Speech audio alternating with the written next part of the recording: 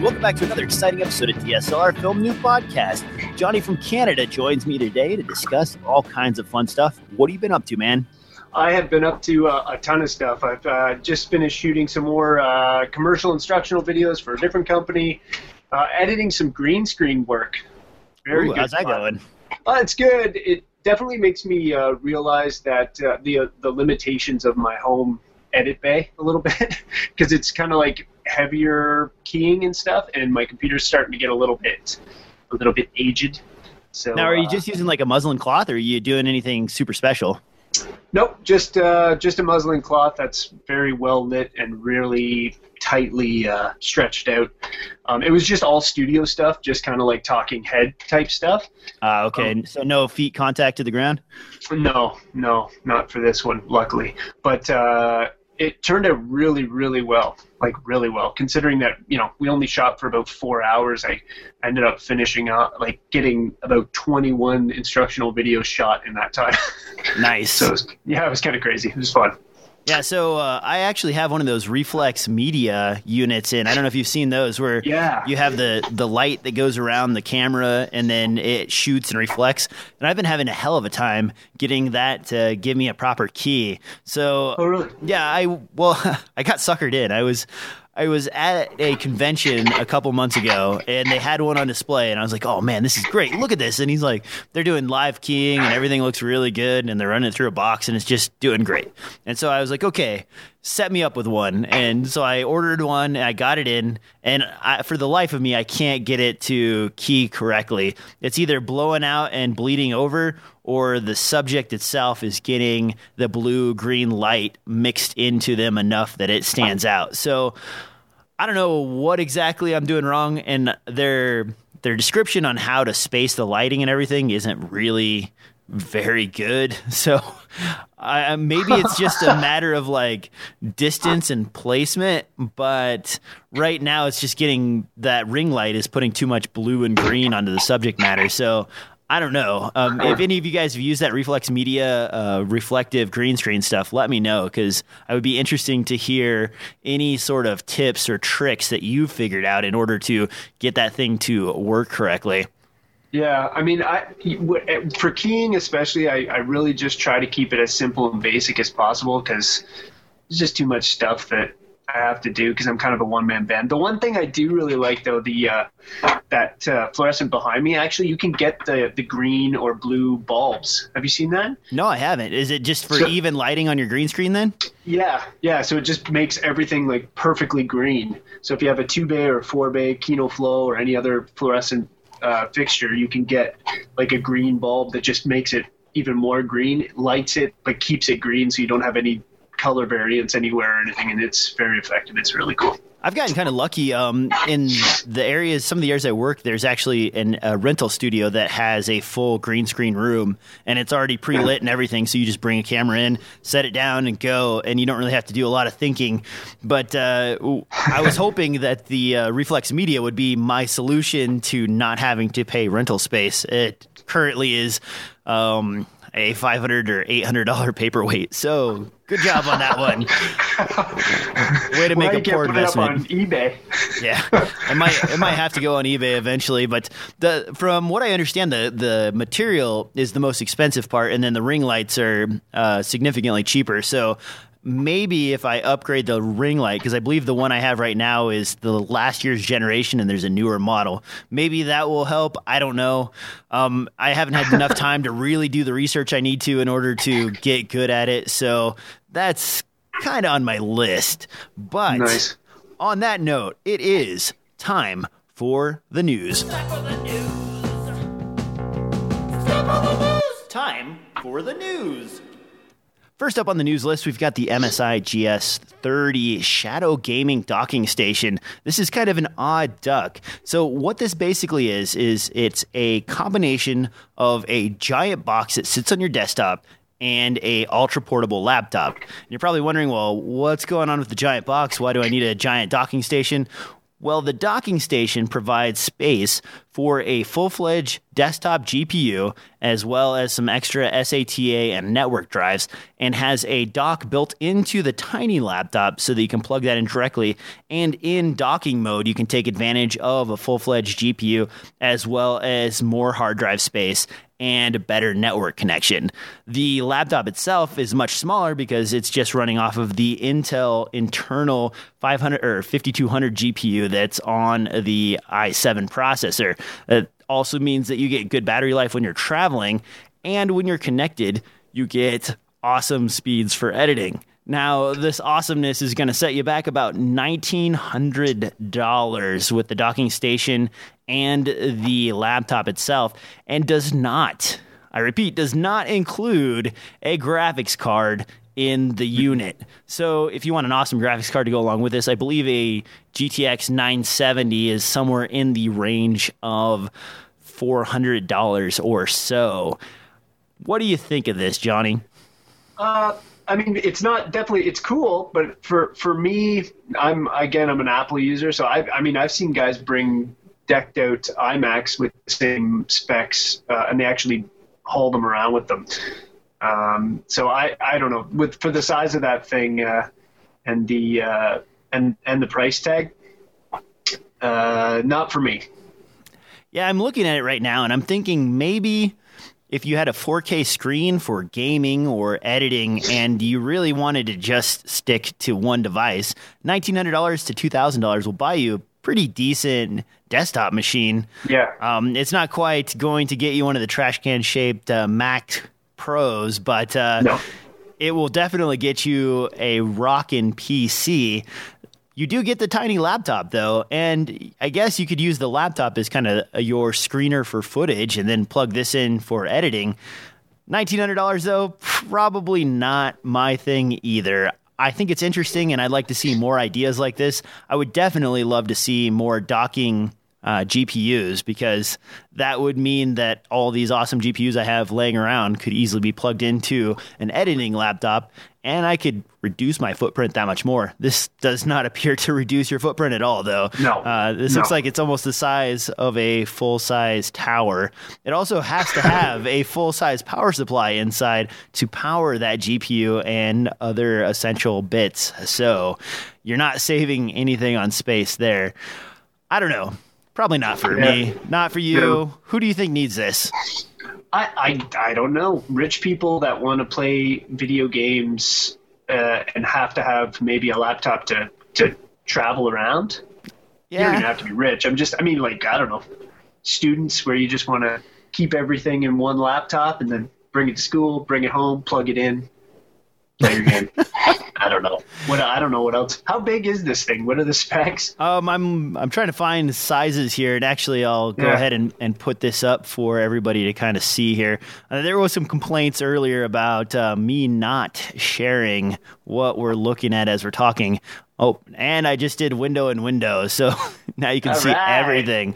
But this is it right here. This guy is fairly big. It looks like it's not much bigger than the power supply, though. I don't have exact measurements. I'm clicking on the link right now, and there's a bunch of pictures for it, but I'm not seeing a size. Display, blah, blah, blah. Dimensions. The docking station itself is 364 by 209 by 197 millimeters. I don't know what that means physically because I'm into inches. So yeah, I'm guessing that's fairly large. 320. I think that's like isn't that 10 or 15 inches? Yep. So you look a fairly big foot and a bit. Yeah, a couple of feet. Quite a large item. It is. How much does it weigh? I don't know. I think without a graphics card, it's there's a weight down here at the bottom. I'm looking. It's 4.2 kilograms for the docking station, and then on top of that, you have to install a graphics card and everything. So, yeah, probably not the regular thing. No. This is next generation. Yeah, maybe when it gets skinnier, that will be the thing. That's it for computer hardware. Let's go ahead and move on to something that's a little more interesting here. I've got in front of me here the Kowa Lens, and we've talked about this on a few podcasts, and the Kowa Lens here is a $1,000 wide angle. They've got an 8.5 millimeter f2.8, a 12 millimeter f1.8, and a 25 millimeter f1.8, and these are all micro four thirds lenses. Kowa, the brand, is known for their scopes, their binoculars, or some might say long lookers. They've also got some other, optics for security cameras and things like that. And this lens is looking to be pretty good. There's some reviews up on 4thirdsrumors.com, and his first impressions are basically that it's built like a tank, and it really compares very solidly with the Voigtlander offerings. What do you think about this? Are you going to spend $1,000 on a manual focus micro four thirds lens? If I had a micro four thirds camera, for sure, I would definitely think about it. I don't know if I would spend quite that much, though. I mean, are the Voigtlanders that much? The 25 millimeter f0.95 can be had for significantly cheaper used, but the brand new price, I believe, is $899. I think $650 is about right for a used price on the 25 millimeter. The 17.5 millimeter, though, it stays pretty solid, even used at about $1,100 to $1,000, and I think its retail price is somewhere in the range of $1,200. So this is right about there. It's not 0.95. This is f2.8, but it's also wider at 8.5 millimeters as opposed to 17.5, which is the Voigtlander offering. I suppose for black magic shooters, with the extra crop factor that you're dealing with, 8.5, that would get you kind of into more of a wide angle type of view as opposed to what you would get with the 17.5, because I think with the crop factor on a Blackmagic Pocket, the 17.5 is almost a 50 millimeter. It's like 46 or 48, something like that. Yeah. So that might be a reason. Yeah, and it looks like looking at the photo. I haven't seen any. Unfortunately, I haven't seen any video with this yet or anything. But looking at the picture, it looks like the old. It looks like the old vintage lenses, Nikon and or even Canon FD lenses, which is good actually. It looks like is it all metal? And yeah, the entire thing is all metal. It's a solid end stop focus ring. It's got a giant filter hood with a screw-in type of filter adapter, and nice. Yeah, it looks like they did a really good job on the design and the build. They're kind of wonky in that you can get them in green, and you can also get them in a silver color as well as black. So those other color offerings are options if that's something you're into.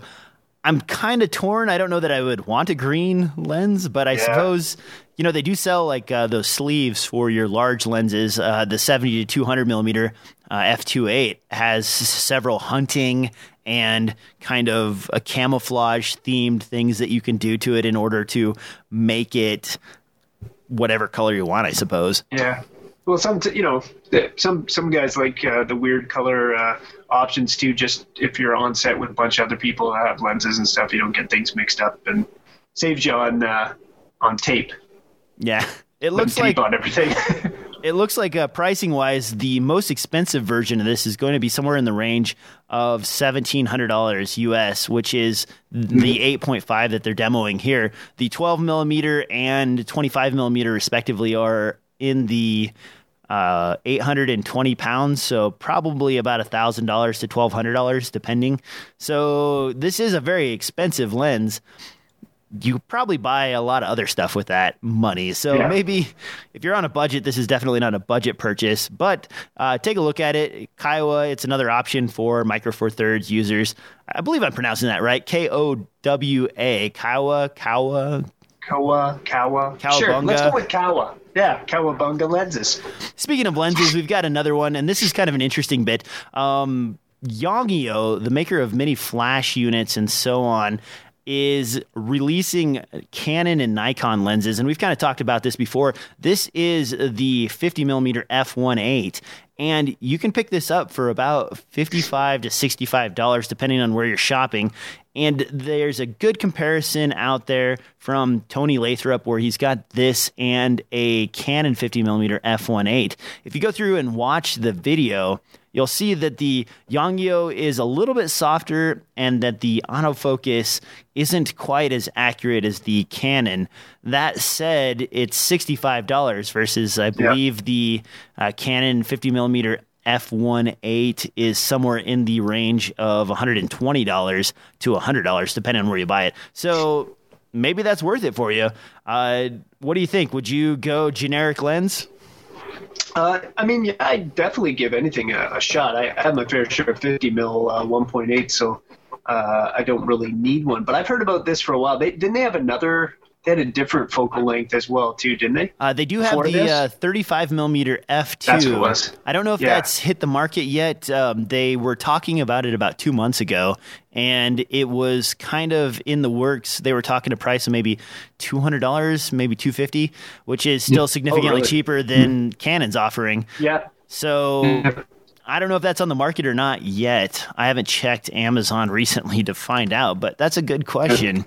Now, well, I mean, this is really cool, you know, especially, I mean, a 50 1.8 is, you know, that's your nifty 50. That's one of the most versatile lenses you can get. So for people starting out, it's fantastic. Yeah, for the price, a good plastic prime like that, I mean, now, that actually kind of leads us on to one of the other things on our list here. And I just checked, by the way, there is no 35mm from Yongnuo out on Amazon, at least. Maybe out on eBay, but I think that's still coming. I thought June was when they were talking about releasing that, but I could be wrong. So if I find anything out, I'll talk about it on one of the future casts. But I want to roll into lenses themselves, kit lenses, in fact. A lot of people spend a bunch of money. They buy a nice body, and then they get the kit lens. And the first thing you hear from them is, man, I spent all this money, and this doesn't take any better pictures than my point-and-shoot camera.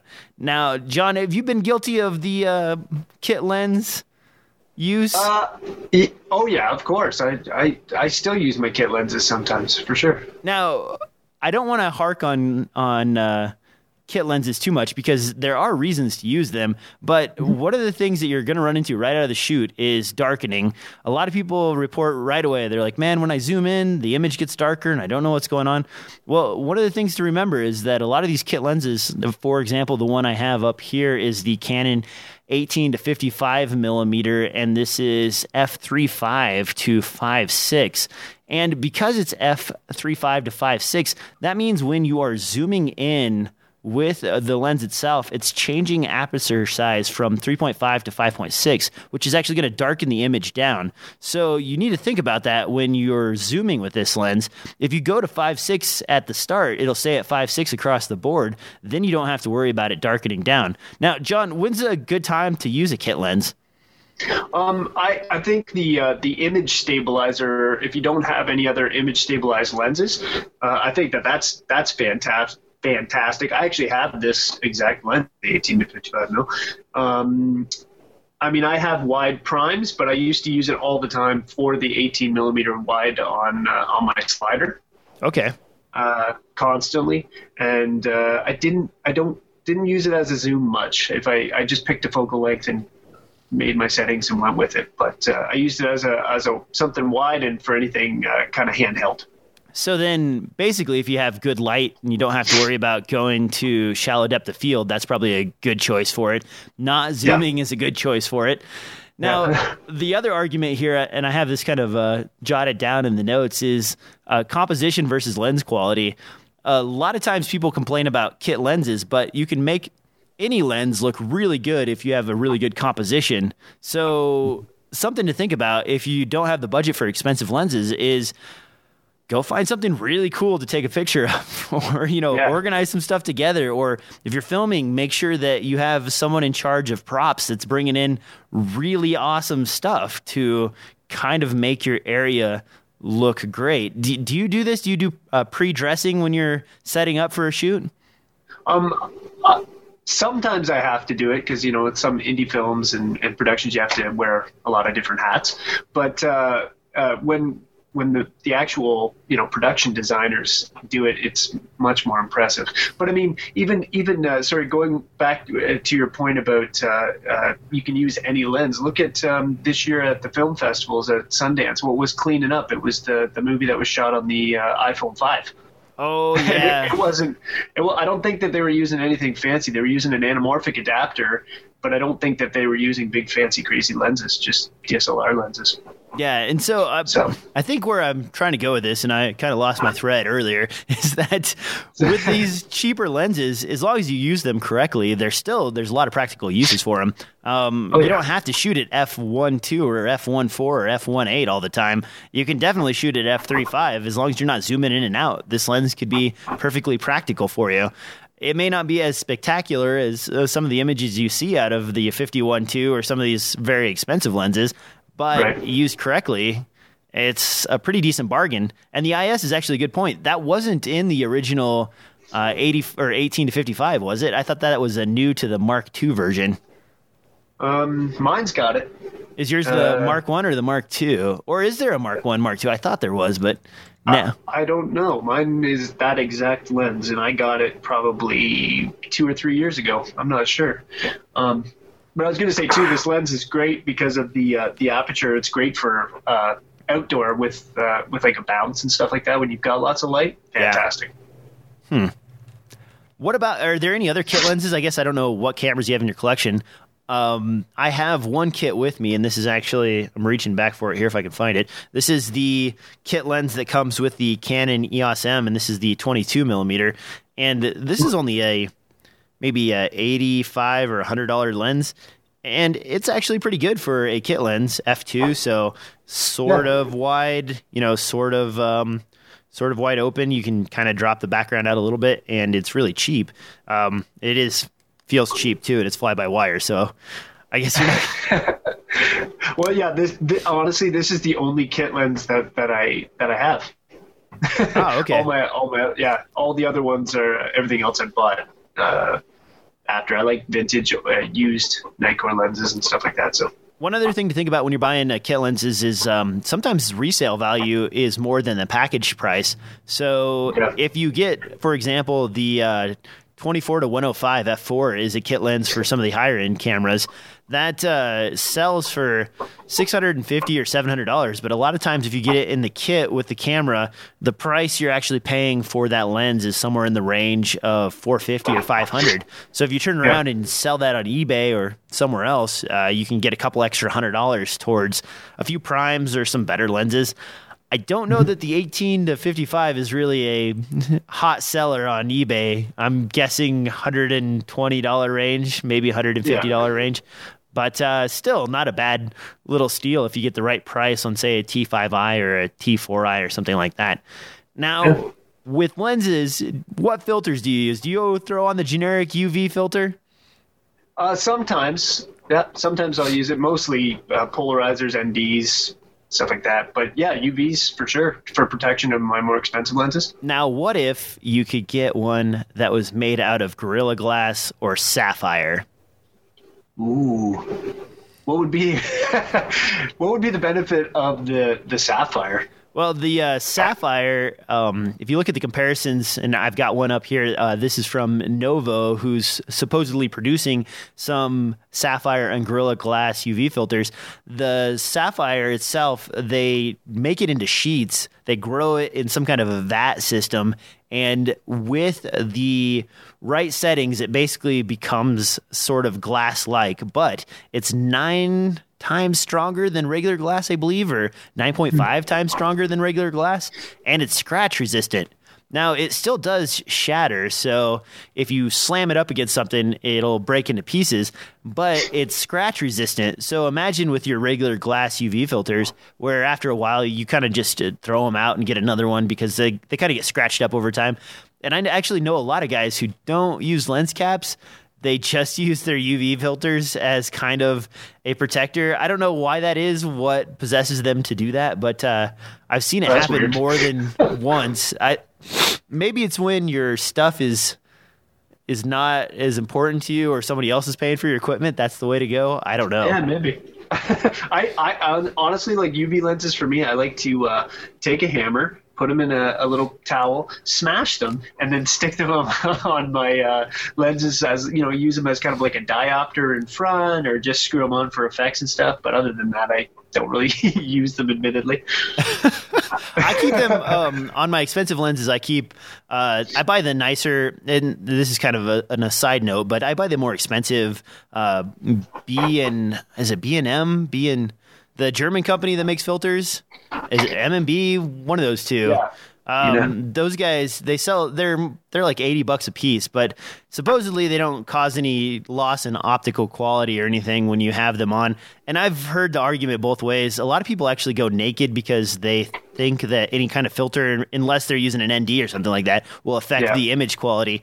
For video, you don't notice that on something like the 5D Mark III because there's so much compression already going on as it's scaling down that it doesn't matter. For photography, I have seen where people really zoom into sections and stuff and you can actually see a difference. So I generally buy the nicer filters just as, I don't know, some mental thing that I think is the right thing to do. But I really have shot with people who use cheaper filters, the standard off-the-shelf Tiffin and so on, that aren't really high-end stuff. And I couldn't really see any issue with their footage coming out. And it does keep crap off your lens. I was in a blood shoot the other day where we actually had to shoot spraying blood all over the place. And it's great picking crusty blood off of your UV filter instead of your lens element. So, in those situations, that is probably a good thing.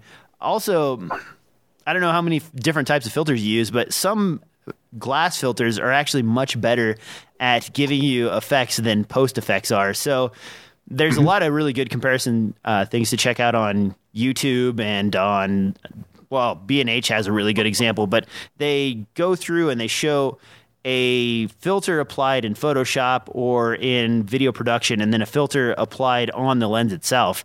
And the physical filter, even the cheap ones, generally do a better job than the filters applied in post. So normally I argue against matte boxes, but if you can only get the filter in a square format that slides into a matte box, or that makes it the easiest way to use it with all your lenses, then that might actually be a good reason to have a matte box.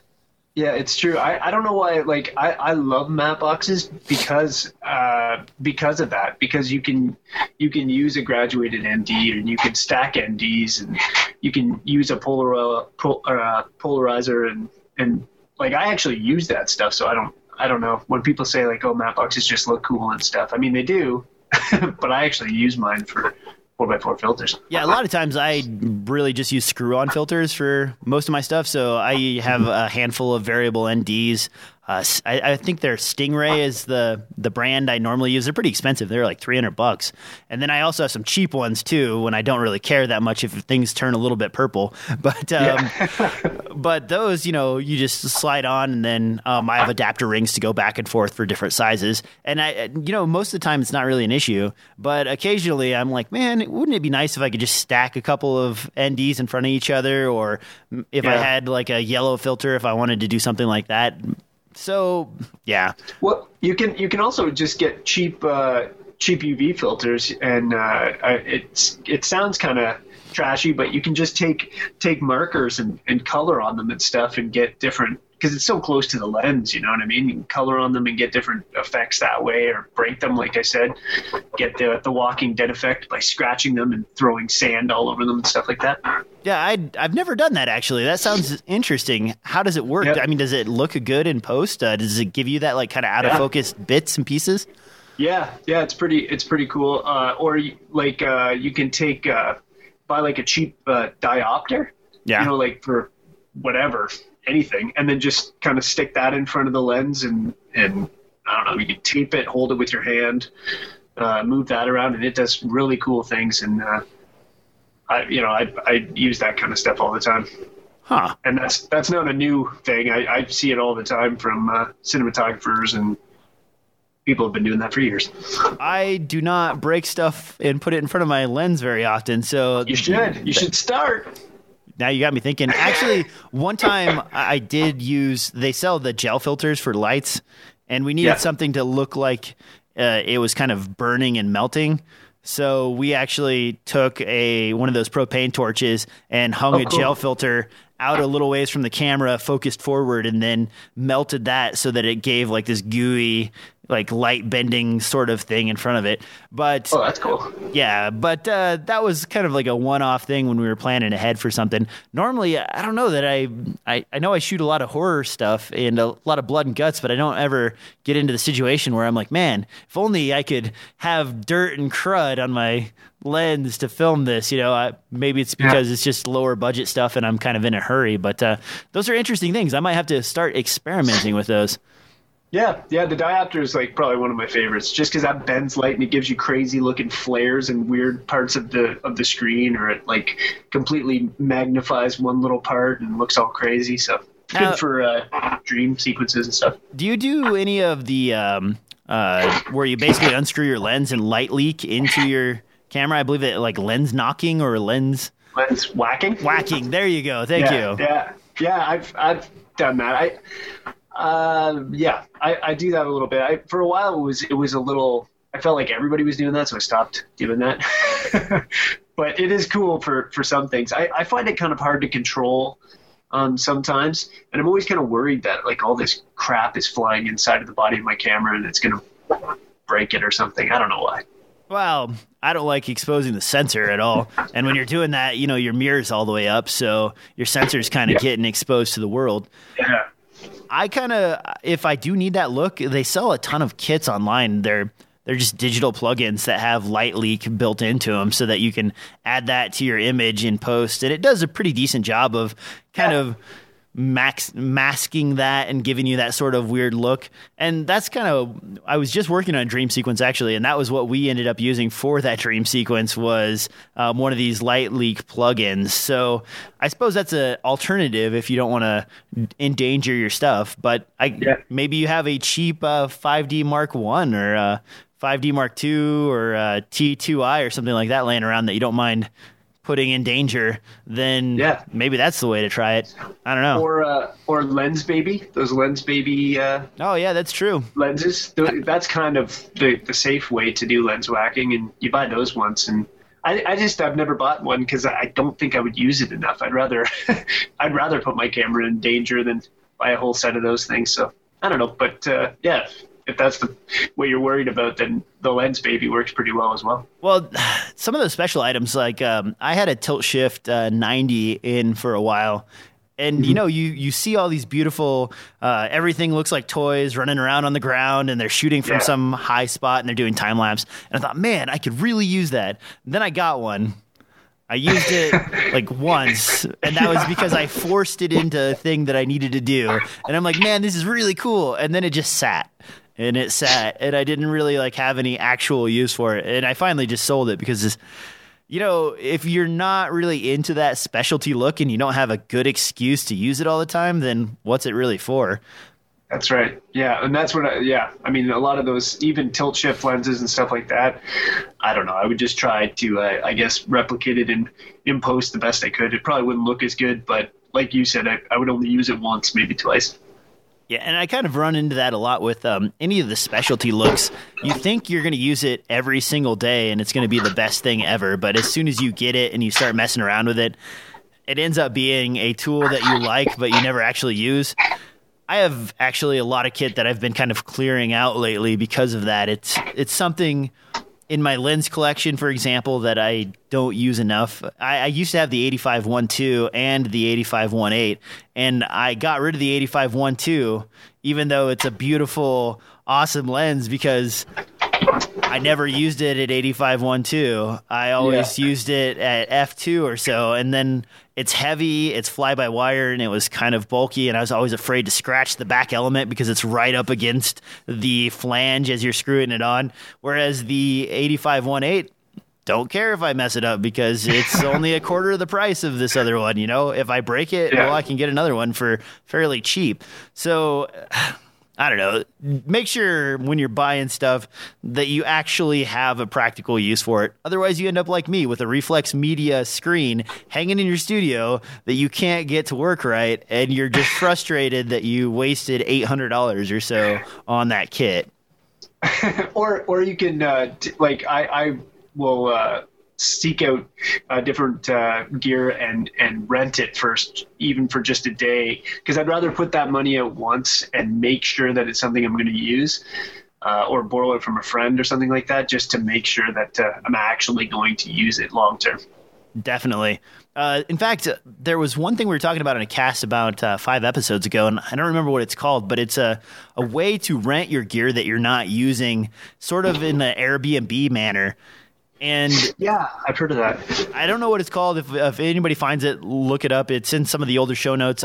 Maybe I'll post it in the show notes here once I find it. But you basically go to the site, you post all your gear that you're not using at the time, and then local people can rent that gear from you in piece and parcel as they need it, and you can charge whatever the going rate is, so that your gear is still making you money when you aren't using it for any sort of project. And if you're someone like me who has 4 different camera bags full of lenses, one for each set of cameras, there's a lot of times where I personally am not using a lot of my kit. I'm using maybe 1 bag worth of kit and the rest of it's just hanging out. I've really considered this, and maybe if I'm moved to a bigger city in the future, that might be the way to go. If you have a bunch of gear or even a little bit of gear, a nice lens or a nice camera body that's going to be sitting around for a couple weeks, maybe this is something to consider. Yeah, hey, just another revenue stream, as long as you're comfortable, because I know we've talked before on the podcast about you renting some of your lenses, and you said there will be no way that I will rent your Canon set you have or something? Oh, yeah, my Canon Primes. So there's things that I'll rent and things that I'll lend out. There's a line I cross where it's like, okay, if you're going to pay me to borrow this equipment or rent it from me, that's one thing. And if I have insurance that covers that and all that. But if you're one of those guys, and I have a few friends like this that are like, hey, I'm going to be filming something later and I need a camera. And if that's the case, you are not getting my 5D Mark III. You're not getting my GH4. You're not getting my Sony A7S or any of that stuff. You are getting this guy right here, the Canon EOS M, and a few old Nikon lenses, and I'll throw it into a bag for you and let you borrow it. The reason being is because if you bust this body's maybe $200. This lens is $80 or $100. So we're talking about maybe $500 worth of gear as opposed to one camera body that's worth $3,000 or $2,000. Yeah. And if you're renting it and you're making money off of it, and there's a way to somehow protect your gear. For instance, if you hire me, for example, you can hire me by myself to come out to your project and work, or you can hire me with my gear to come out to your project and work. And in that sort of contract, you pay extra for me to bring my equipment with me as part of my day rate. So then that's sort of paying for the equipment, and I'm there to babysit it. Now, if you're just like, hey, DJ, I want your equipment, but I don't need you, I've already got a guy, then that's another story. And we have to work something out where it's insured and, everything's taken care of properly. There's a pickup and drop off time and so on. You don't want to just hand your gear off to somebody and be like, hey, give me $100 and you can borrow this indefinitely, Well, now everybody knows. So if you want to borrow stuff from DJ, it's only the EOS M. I do have a T2i as well that is fairly beat up. If I like you a lot, you can borrow that one. I know guys, I don't know, they're not my friends, but I just know of guys around me that they'll actually rent full Red Epic packages and like Red Dragon packages. And it's cheap. Like for Red, it's $500 Canadian a day, which is pretty cheap. Yeah. But you have to, like a guy comes with it, and they say it as, where he's there to make sure that it, it runs perfectly for you for the full 8 to 10 hour day. But he's there to babysit the equipment. But still, it's worth it as long as he's not super annoying or anything. I think the last time I priced out a red package, it was $4,000 for 2 weeks, maybe, or $4,000 American for maybe 3 weeks. It was a fairly substantial amount of time, and it seemed like a pretty reasonable price. Yeah, I don't know if it's $500. Yeah, I don't know if it's just because red gear has come way down in price, and that I think that might have been an original red one, not one of the newer MX versions or upgraded versions. Yeah. So maybe that has something to do with the pricing. But that was 5 or 6 of the battery packs. That was media. That was I think 3 lenses or 4 lenses, and wow. And there was some other support bit that came with it. I don't remember, but yeah. EDF, so maybe? Yeah, and so it didn't seem like a bad deal overall. And check into it. A lot of these online places will rent you and mail you stuff, so you can get gear, anything you can think of, really. Any kind of camera body, all the way from the most expensive down to even a Sony RX10, which is an all-in-one kind of point-and-shoot type of camera. And those things, if you want to experiment with them and you're on a budget, I mean, I was just pricing this out actually for somebody. He had a funeral, and it's unfortunate that he has a funeral. But what happened was he had, like, I believe he was shooting on a 70D, and he had a kit lens, and he was like, "This is only going to happen once. A lot of the family can't make it down, and I want to film and photograph this so that I can show it to the rest of the family, and it'll be something that they can carry with them." And I said, well, wait a minute. Instead of worrying about, buying another lens or whatever, why don't you get a camera body, a couple of good lenses, and maybe a flash head to go along with it in order to cover this event properly. And I priced it out, and I think a 6D, a 24-70 f2.8, and a few other items, it was going to be somewhere in the range of $200, where he was looking at spending $600 or $700 on a nice lens for his camera body. And the event, I believe that was a 4-day rental, and the event was going to be a day. So he has it for 4 days. He has a day to familiarize himself with it, a day to go to the event, and then I suppose family meetings and stuff like that afterwards. So now you have all the tools that you need, and you spent $200 as opposed to investing in a new body or a new lens, and you don't have to worry about trying to use that enough to make it worthwhile. You just use it for what you need it and then send it off. Yeah, no, that's really good advice. That's cool. I would do that. I find that around where I am in London, Ontario, Canada, we're kind of lacking in like rental houses. We only have one kind of big box store that does it, but they put the full price on your credit card, and they got to mail it, and it takes forever, and there's all kinds of rigmarole. And then all the American ones, they won't send it over the border, understandably. Are there any Canadian versions of like lensrental.com or borrowers.com or anything like that?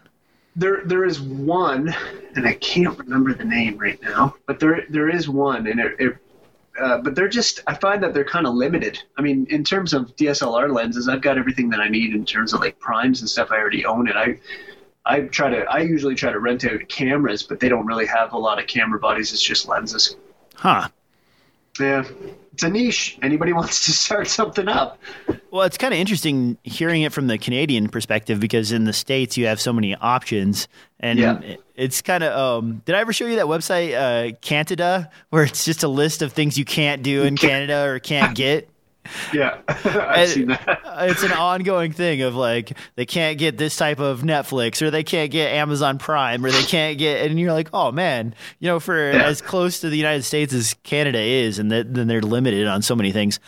Now, that's enough sad stuff. Let's talk about something useful here. Camera bags are one of the things that it's kind of not exciting, but it's also something that everybody really needs. And I kind of wanted to show off a couple of bags that I normally use. My travel bag, for one, is one of my favorites, actually. And I've been harassed a few times by this because it kind of looks like a purse.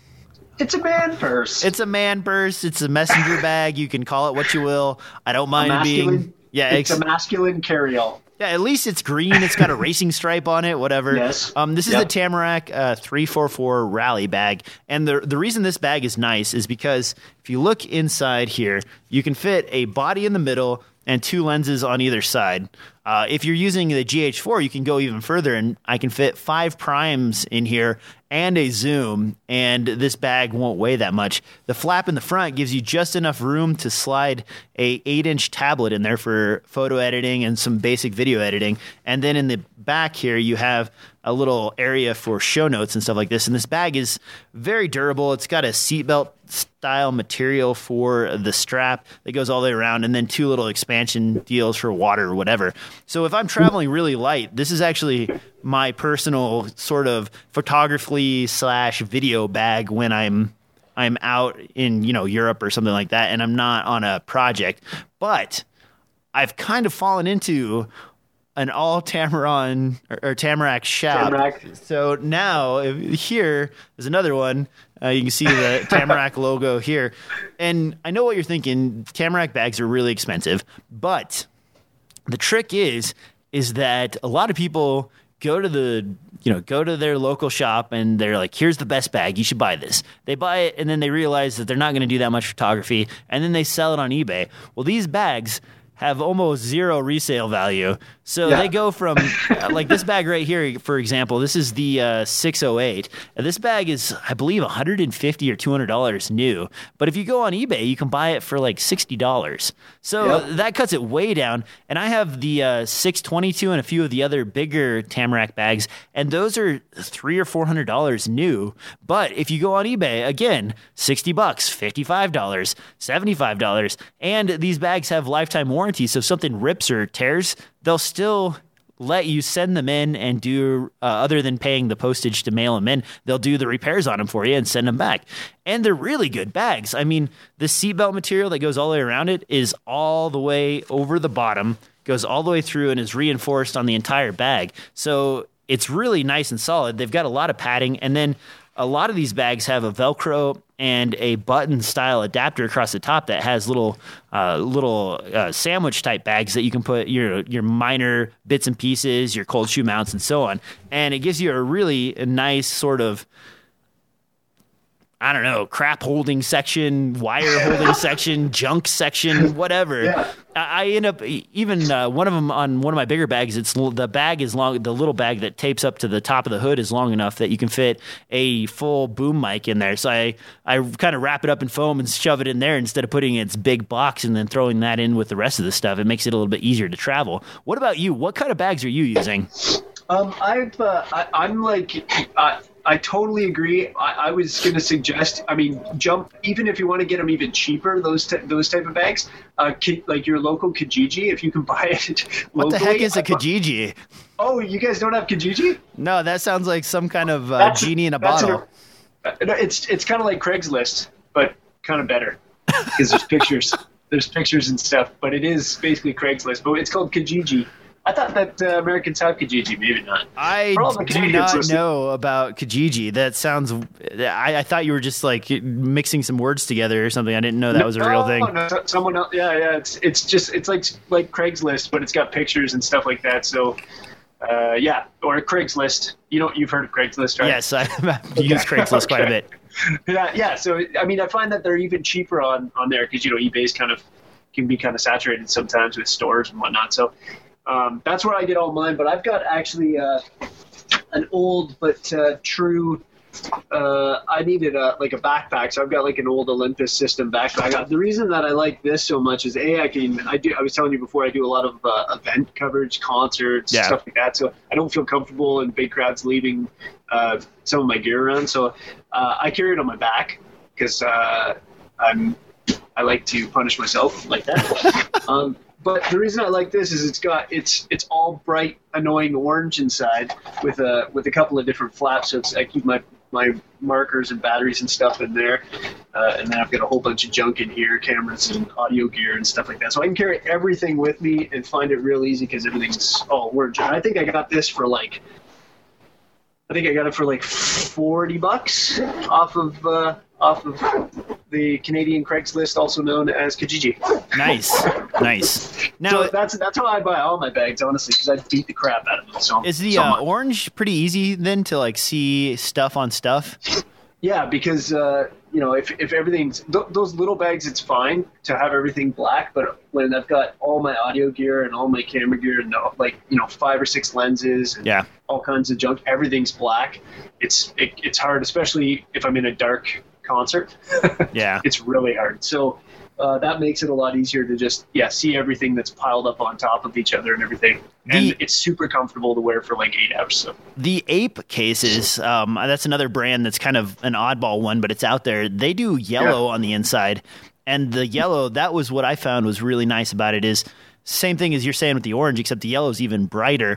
Anything that you set on top of it is high contrast, so it's really easy if you drop an audio connector or something like that into the bag, you can find it pretty fast because it's so black on yellow. It's really easy. The Tamarack bags, if you lose a small bit in there, they're gray on the inside, and if it's dark, you're right, it's hard to find stuff. So that is kind of cool. Orange, maybe I need to experiment with more bags. I've just kind of fallen in love with Tamarack in general, and they're so nice bags. And the other thing that I really love is they're waterproof. So, I should say waterproof. You don't throw them in the lake, but they're water resistant. I was out on a shoot last summer, and we were doing something, and I had closed the camera bag up, and I had set it off to the side while we were filming something else. And then I had somebody else carrying around my second bag, and it starts pouring rain out of the blue. So we all run for cover, and we're looking over there, and the camera bag is like right out in the middle of the open space, just getting pelted with hail and rain and everything. And nightmares. And none of us were brave enough to go out there because the hailstones started coming down, and we're talking, 3/4 inch or so, big stuff. And so we just waited it out. And I go over as soon as the hail passes, and it's just sprinkling again. Grab the bag, bring it back over, and the water is just beating off the top. And you take one hand, you just go like this, wipe it all off, and you're good to go. And I started looking into it to find out, how actual water resistant it is. Well, it turns out, if you look at the bag itself, and this is for the video viewers, not for the audio viewers, but there's a flap right here. So see how it has this like extra sort of thing, this cover over? Oh, yeah. As soon as you close the lid, that falls over all of the zippers and anything else that would normally let water in. And it kind of creates like an umbrella over the bag itself to keep everything safe. So then as soon as you pop this open, then you have this whole like extra sleeve with the zipper underneath of that. So the whole top and sides are all water resistant to keep water out of your camera bag, which is really nice. The other thing they do is the bottom is water resistant. So if you're setting your camera bag down, I think that morning we were filming and it was kind of, it was really humid the night before, and as it cools down, you have a lot of dew and everything on the grass. So as you set this down, you don't have to worry about it soaking through and then getting into your bag that way. I still like to put down some sort of plastic or something after a while, but if you're in a hurry and you're kind of just setting stuff down really quick, you don't have to worry as much about these. And I've had some of these bags for upwards of 7 years and not completely destroyed them. And I overfill them, I abuse them, I carry them all the time. They're really solid bags. So, yeah, and I mean, a piece of advice too is if you buy cheaper bags or no name bags and you're not sure how water resistant they may be, I just take everything out of them, obviously, and then I take some Scotch Guard or whatever, or 3M Guard, or all the water repellent type stuff, and just spray it down just like a pair of shoes. Just so if anybody spills something on it, at least there's a bit of a chance. How well does that stuff work? I've never actually used the spray-on protector. Pretty good. There's a couple of YouTube videos of a guy with like a brand new pair of like white shoes, and he puts I don't know if it's like Rust-Oleum or some brand name stuff, and he just sprays it all down, and then he takes it and dunks it into like a thing of black paint or a big thing of gravy or something really ridiculous. And it just and it just comes out, and it's not even on there. It doesn't even touch it. Nice. That's so look that up. It's good fun. That's gravy, man. Like, I've got this bowl of gravy here. What am I going to do? Let's put a shoe in it and see what happens. Sounds like a great idea. Wow. Gravy. All right. Well, we've kind of covered most of the show notes this week. Anything else you want to touch on before we move to the pick of the week? No, that's good for me. That's great. All right. What do you got? My pick of the week this week, speaking of filters, is the very versatile and often overlooked, maybe not, But I've got the Vid Atlantic anamorphic filter, which I use a lot, actually. I don't know if you've seen this thing. Yeah, the kind of like oblong egg shape sort of thing.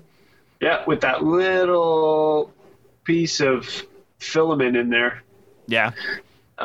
So I love this thing. I use it a lot with vintage lenses, and I've just been using it recently for a concert, and it looked so cool with when you've got the lights coming at you, and if they've got like a really good light show, it just adds that much more interest. And then if you don't have to spend a whole bunch of time in post adding all the J.J. Abrams light flares.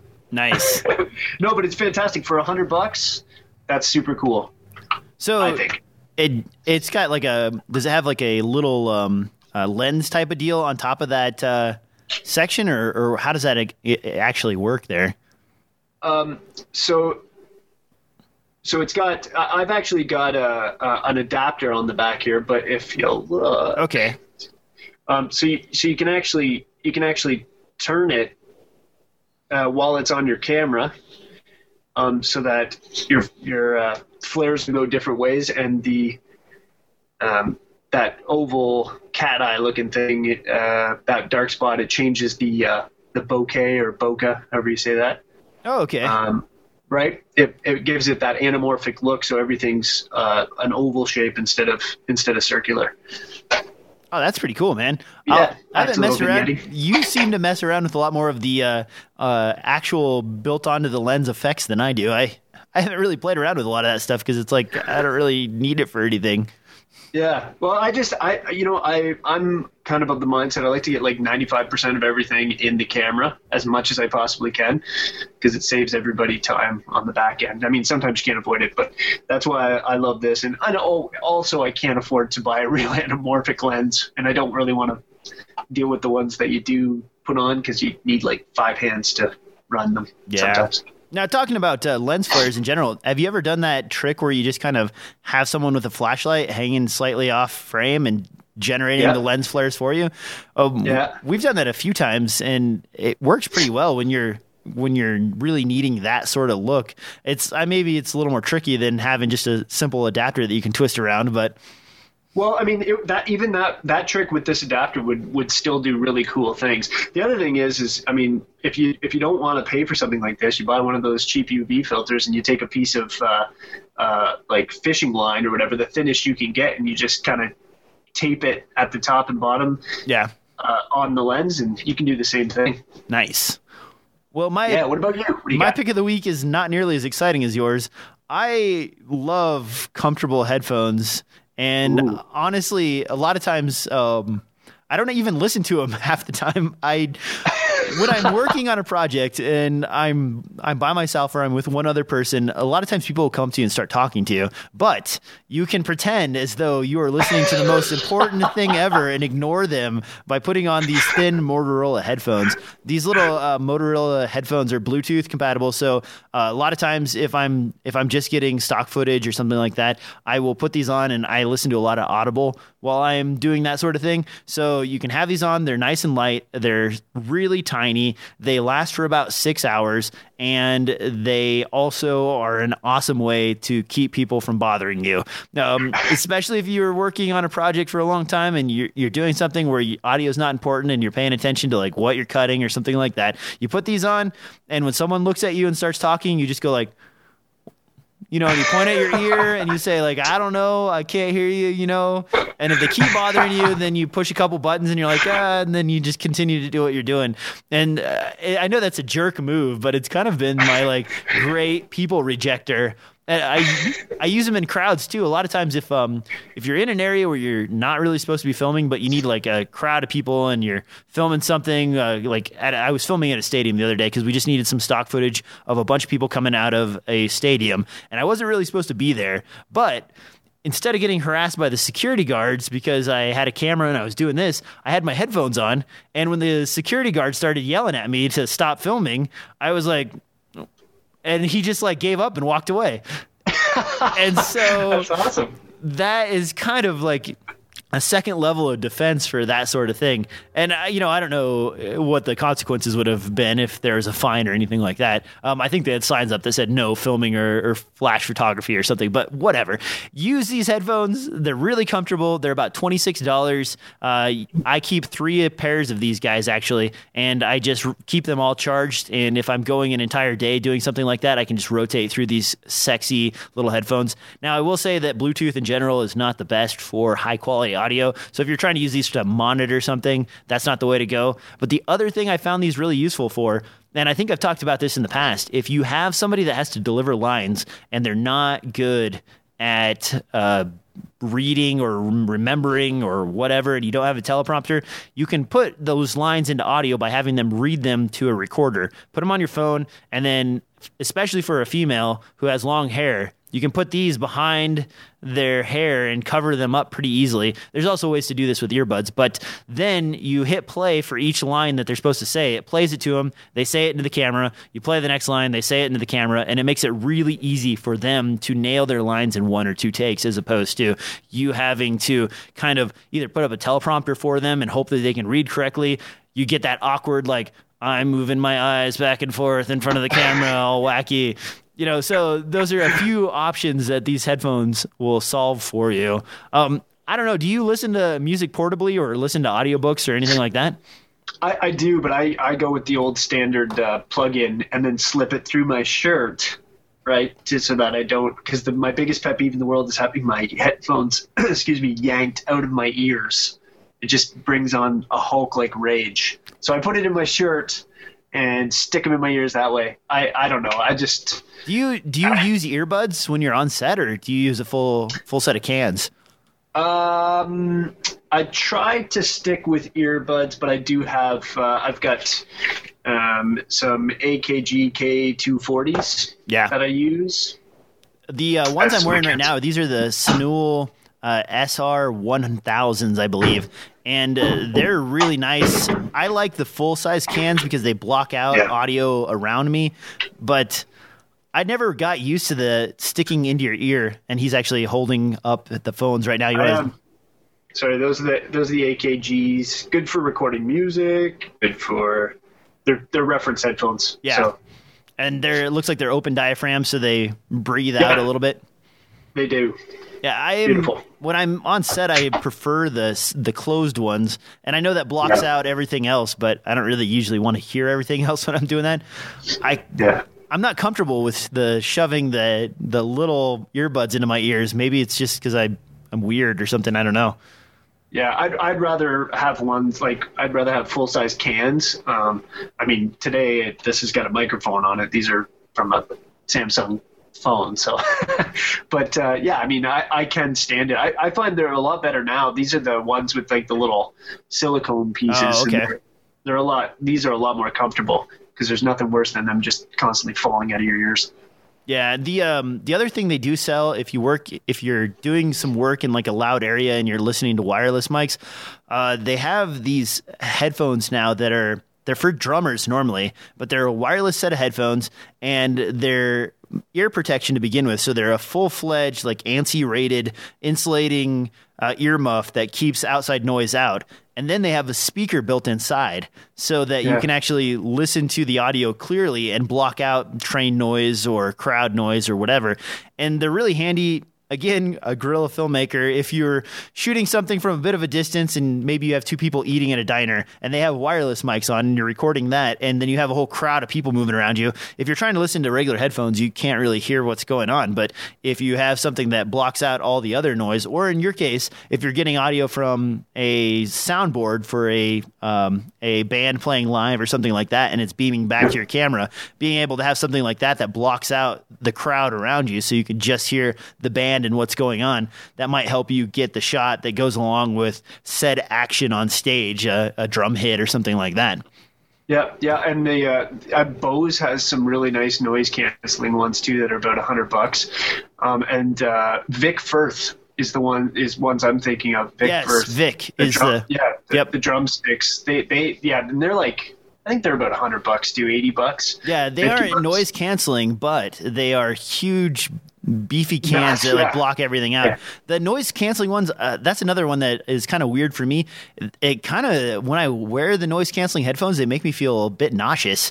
I don't know. Like you're underwater or something? Yeah, it's this weird feeling that it just isn't right. It makes me feel like something's going on around my head. I've talked to a few people that report that, but most people say that I'm crazy and that that's not a thing. So I don't know, but I generally avoid the noise canceling headphones just because it's such a strange feeling, and I can't really explain it. I mean, I know how the technology works. It broadcasts out a sound that's the opposite of the sound that's coming in, and then they cancel each other out. But for whatever reason, that effect, it makes your head feel like, and it makes my head feel like it's in an envelope of some kind, or some kind of weird, just like could be just the frequency squishing your brain lobes. I don't know. But I was going to say the DIY version, or the hacked version of those headphones. If you have earbuds, you can just take the earbuds and you just stick them in, and then you take some of the old fashioned like lawnmower headsets and just stick those on top. And I'm telling you, you won't hear anything but what's coming in your whatever's coming in through those earbuds. That's a for good, the really loud concerts. That's a good pro tip. I didn't think about that. Now, do you get any ear damage wearing those little earbuds? I mean, I know I've been on the subway before where kids have those like cranked up so loud that I can dance to the music next to them. Is it worse because it's inside your ear, or is it just the same as having these like cranked up? I think it depends on the style of them. Like the old school ones that were just round and never fit in anybody's ears. Yeah. I could always hear those outside. But like these ones, I don't have to turn it up very loud because it's literally right next to the bones that are vibrating in my ear. So I don't think you'd have to turn those up very loud at all. Just so you know, neither one of us are doctors or hearing specialists. No, so not at all. Use at your own risk. But on that note, where can people find you? You can find me on Facebook at Jonathan A Pictures. That's Jonathan Jonathan, the proper way. And then at capital J Jonathan capital V VIDS at Jonathan Vids on Twitter, and at Jonathan A Pictures on Instagram, and JonathanAPictures.com. And email me. John might even be working on a few reviews for DSLRFilmNoob.com here in the future, so keep an eye out for him there. This guy is a busy Canadian worker. Yes, I got to make sure that I can live through the harsh winters. On that note, thanks for listening to another exciting episode of DSLR Film Noob Podcast. You can find us on iTunes or on SoundCloud or any other place that podcasts are distributed. Look for DSLR Film Noob or DSLRFilmNoob.com for more updates on all of that. Be sure to check out the video if you want to see what we were touching in this video. Otherwise, enjoy this via audio. A couple of people have complained that this is just two guys talking. Well, you requested video, we're doing video, but the audio is my preferred method of enjoyment for a podcast. On that note, I will see you next time, and John will be back again very soon. Thanks for listening to DSLR Film Noob Podcast.